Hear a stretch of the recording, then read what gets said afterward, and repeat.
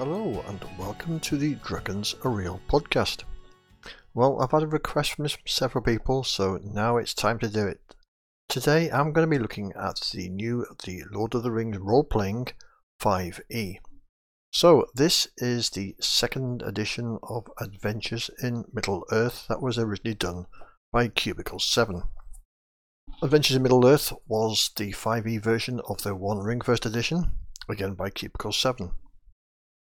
Now, Cubicle 7 lost the license to the One Ring and Adventures in Middle-earth, and it's been taken up by Free League.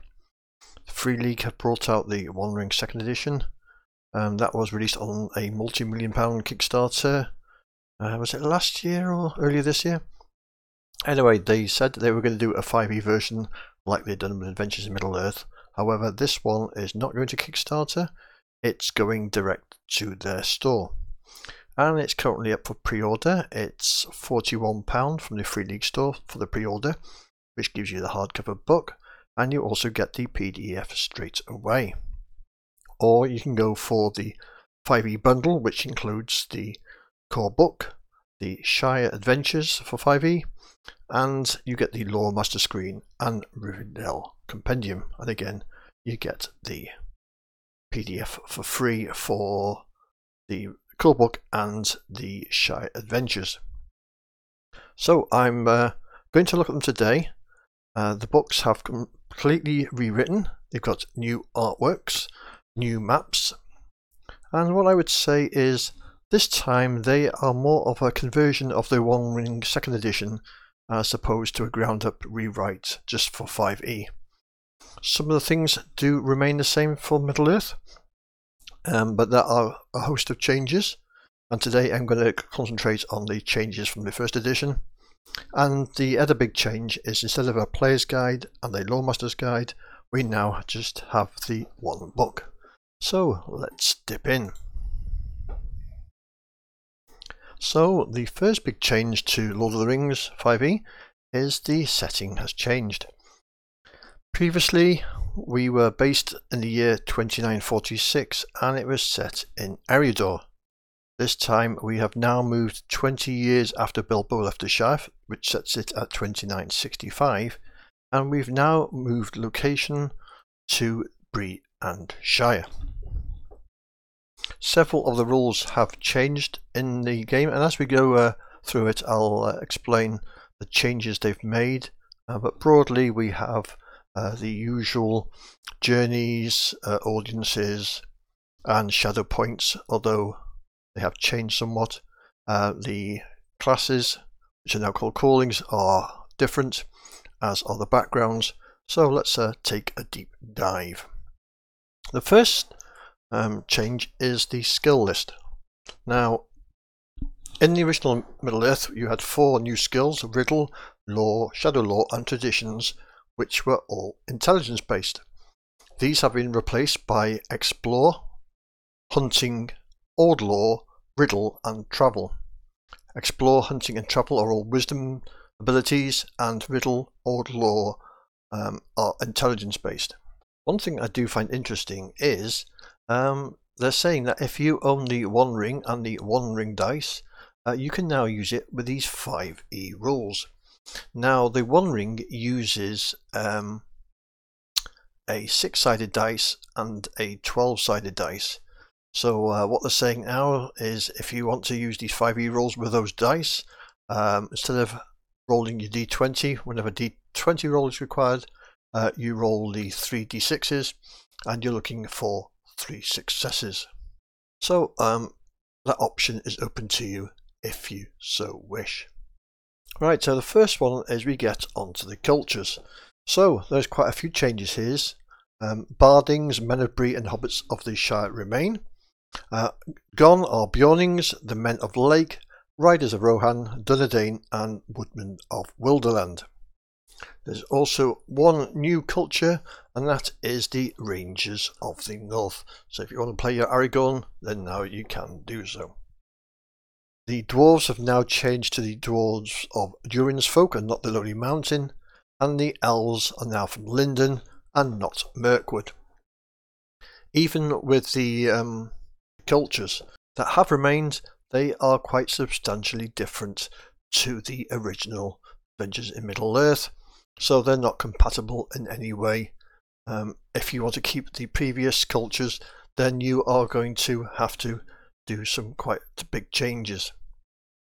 The other thing they've done now is in Adventures in Middle-earth, you had a number of backgrounds, and those backgrounds were open to everyone.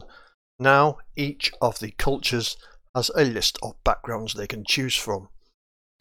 So there's four or five backgrounds for each of the cultures. Now when we get on to classes, these are now called callings. Out go the warrior, the slayer and the wanderer, and in comes captain, champion and messenger, and scholar, treasure hunter and warden remain from the previous editions, although there are changes in all of the classes. So like the captain is a valiant fighter and a leader of others, the champion is a fierce warrior skilled with a variety of weapons and armour, a messenger is an experienced traveller and advisor carrying tidings to distant lands, the scholar is a master of learning, familiar with ancient lore and healing arts alike, the treasure hunter is a cunning adventurer who seeks to recover what is lost, and the warden is a protector of the weak who blends martial prowess and knowledge of the land. Another big change is that we now only have 10 levels for each of the callings. Yes, no longer if we got 20 levels, we're down to 10 levels. And I can see why they've done this, because I think in the previous game, if you worked it out, people like Elrond, who was like one of the most powerful people in the land, they were only about 15th or 16th level, somewhere around there. So having players going up to 18, 19 and 20 was a bit bonkers, because it made them more powerful than any of the characters from the books. If you have a look through all of the classes, it's your standard 5e. They've tightened it up and changed it, so made it more Tolkien-esque, certainly. What they have added is now the option of multi-classing or more than one calling, and there's rules in here for how to have more than one calling. And if you really need to go beyond the 10th level, there are also rules in here how you can do it by extra experience points, and gives you some ideas of some extra stuff you can have, like hit dice, fighting styles, crafts and that sort of thing, if you really need it. But I think for me 10th level would be the sweet spot. When it comes to equipment, weapons and armour, there are some minor changes, but nothing earth shattering from the first edition. We have a new section called rewards, but really all it is a renaming from legendary weapons and armour that was in the Loremaster's book. Again, these have been simplified from Adventures in Middle-earth, so for me, anything that simplifies it gets a big thumbs up from me. And then we get on to the changes of the sort of core mechanics. So the first one is council. Council replaces what was audiences in the original book. And audiences in the original book were used for any meeting with famous people, and it could be a little bit convoluted, and you were relying on a traditions check for everything, and if somebody had a bad traditions, then it could completely screw them. With councils, the only time you do a council is when you're having a meeting of extraordinary importance only. And again, they have simplified it. Now you make a charisma check, the DC 15, and on a success, the company can re-roll any single ability check during the interaction stage. If you get 5 or more on your charisma check, you can re-roll up to 2 failed ability checks. And if you fail your charisma check by 5 or more, the players have disadvantage on all their ability checks. So it's nice and easy. You have your introduction. Secondly, you set the required successes. So before the council begins, the players should agree on what the company hopes to achieve a meeting, and possibly on how to go out getting it.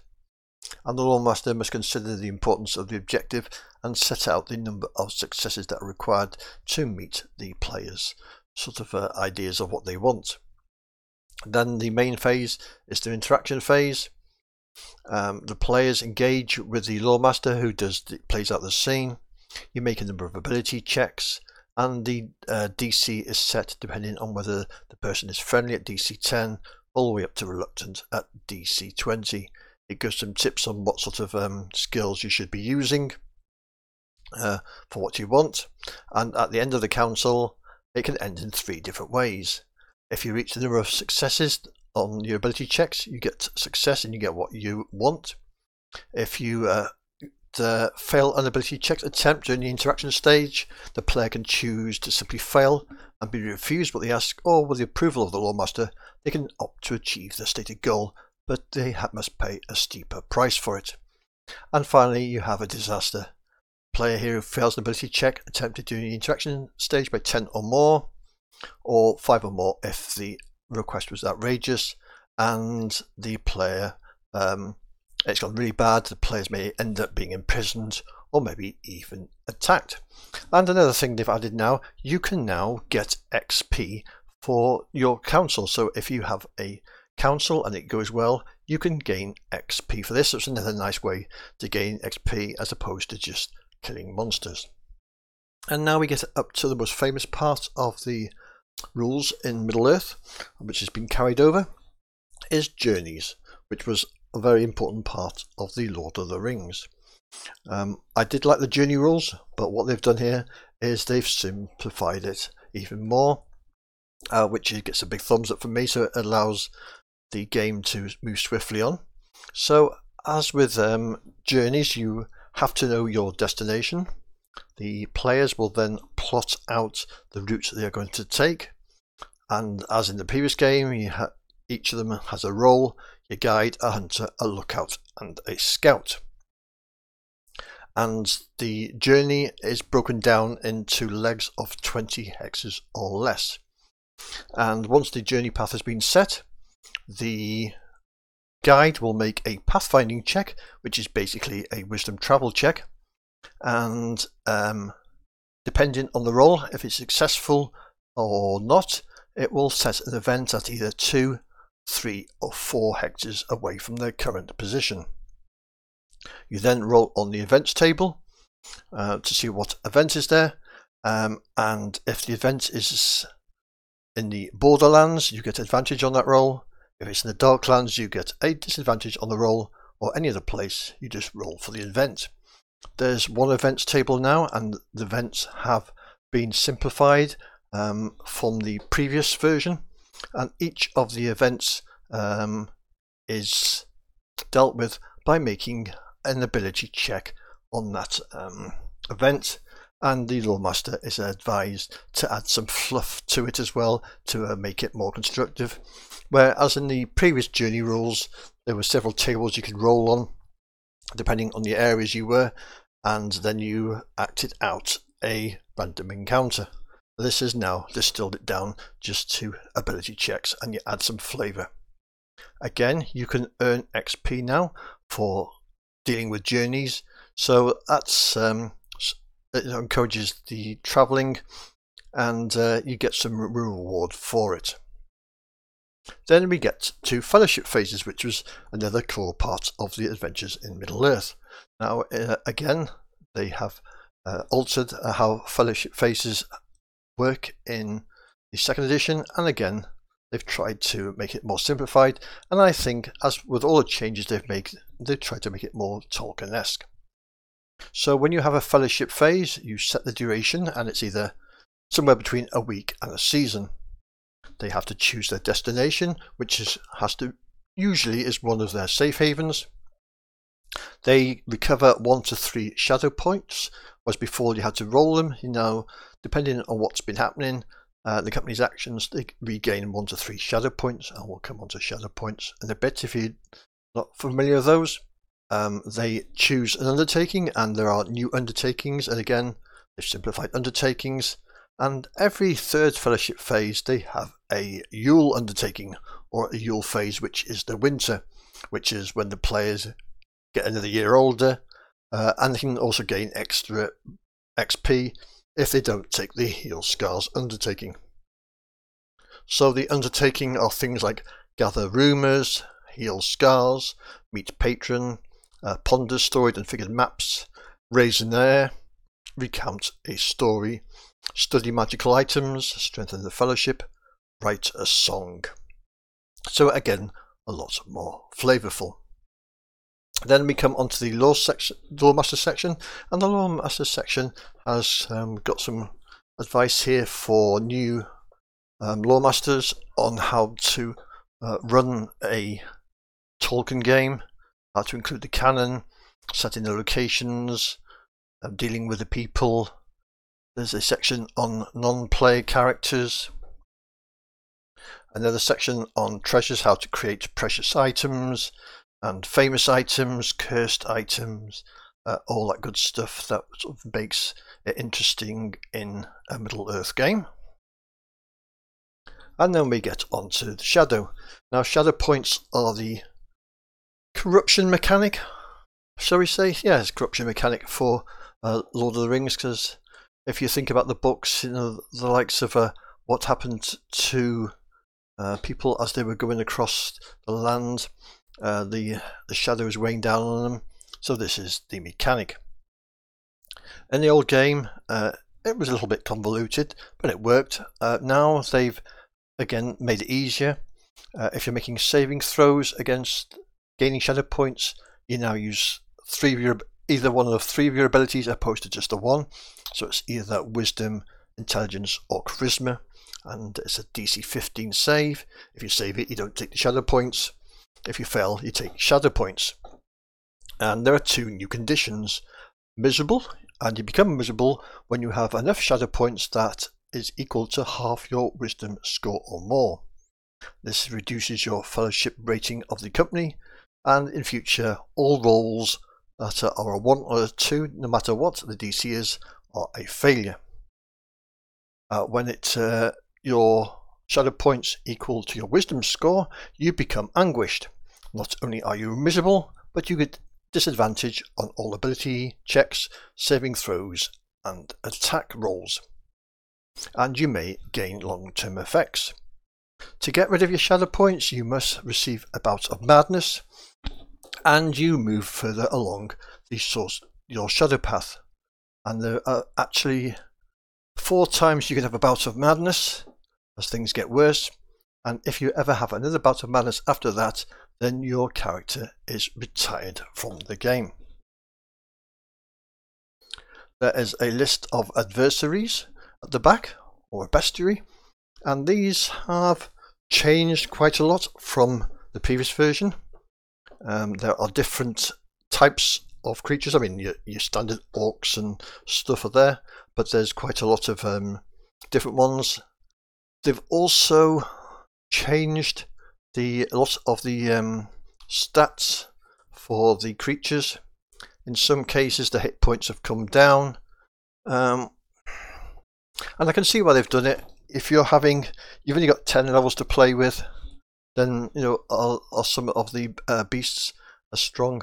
Well, there we go. That's what they've done. You can make up your own creatures, and there's a table here how to do it. So for creatures that are not describing Tolkien, but you want to create something a bit unusual, then there's rules in here how to create one of those. The characteristics, the rumours about them, and this sort of thing. The Eye of Mordor, which was a separate rule from one of the supplements, now gets into the core rules, and in general terms it's these Mordor's awareness of the company. As the company start to do things, the Eye of Mordor becomes, well, it was called the Eye of Sauron if I remember rightly in the original book, and once their points get too high, then the shadow will then hunt the people down, will hunt the party down. There's a whole chapter on the new setting of Bree, the Shire, and with a few NPCs to inhabit it. So all great for setting your games in. And then we get to the appendix, and in the appendix we've got some new patrons that they can meet, because obviously we're in a different slightly different time period and a different location. So we've got the likes of Balin, Bilbo Baggins, Círdan the Shipwright, Gandalf the Grey, Gilrain the Fair, Tom Bombadil and Lady Goldberry, and some landmarks, the back, and the old character sheet, and a nice new map of the location, which is a more Tolkien-esque map, more stylized or hand-drawn map, as opposed to the previous map, which was more colourful. This is more like a parchment. And in the old map there was several different types of terrain, different coloured, and now it's just set into Borderlands, Wildlands and Darklands. So that is that is the look at the Lord of the Rings 5e. Quite a marked change from the original Adventures in Middle-earth. However, on the whole, I think I played a 2-year campaign, Adventures in Middle-earth, and it's one of the longest free campaigns I've run in about 35 years. We thoroughly enjoyed it. The characters, they got to about, was that level 10? 9, 10, 11, somewhere around there. And was set over, I think, about 30 years, that the time period that they set. So it was a good adventure. I thoroughly enjoyed the setting. It's low magic. The players really enjoyed it. I think the changes they've made here, certainly they simplify it for the GM. The mechanics have been simplified, but still do enough to make the setting stand out. So if you're into Lord of the Rings, the One Ring isn't your jam, or you don't want to learn a new game, then and your group already plays 5e, I think this is a good transition over. For me, I'm not interested in learning the One Ring. We're D&D players, so for us it's nice and easy playing 5e. I've got all the hardbacks of the original Adventures in Middle-earth, which are sadly now to print and are a bit pricey. So for me, this is a good buy. Which version would I run? I think, seeing the changes they've made to the new version, I think definitely I would use the new version over the old. And it's if you like Lord of the Rings, then I think it's well worth your time. So I hope that was some use for you. Well, thank you all for listening. Don't forget, check out the website. We're now at dragonsarereal.bearblog.dev. If you want to get in touch with me, the email address is dragonsarerealpodcast@protonmail.com. That's all for this episode. I'll catch you all on the flip side.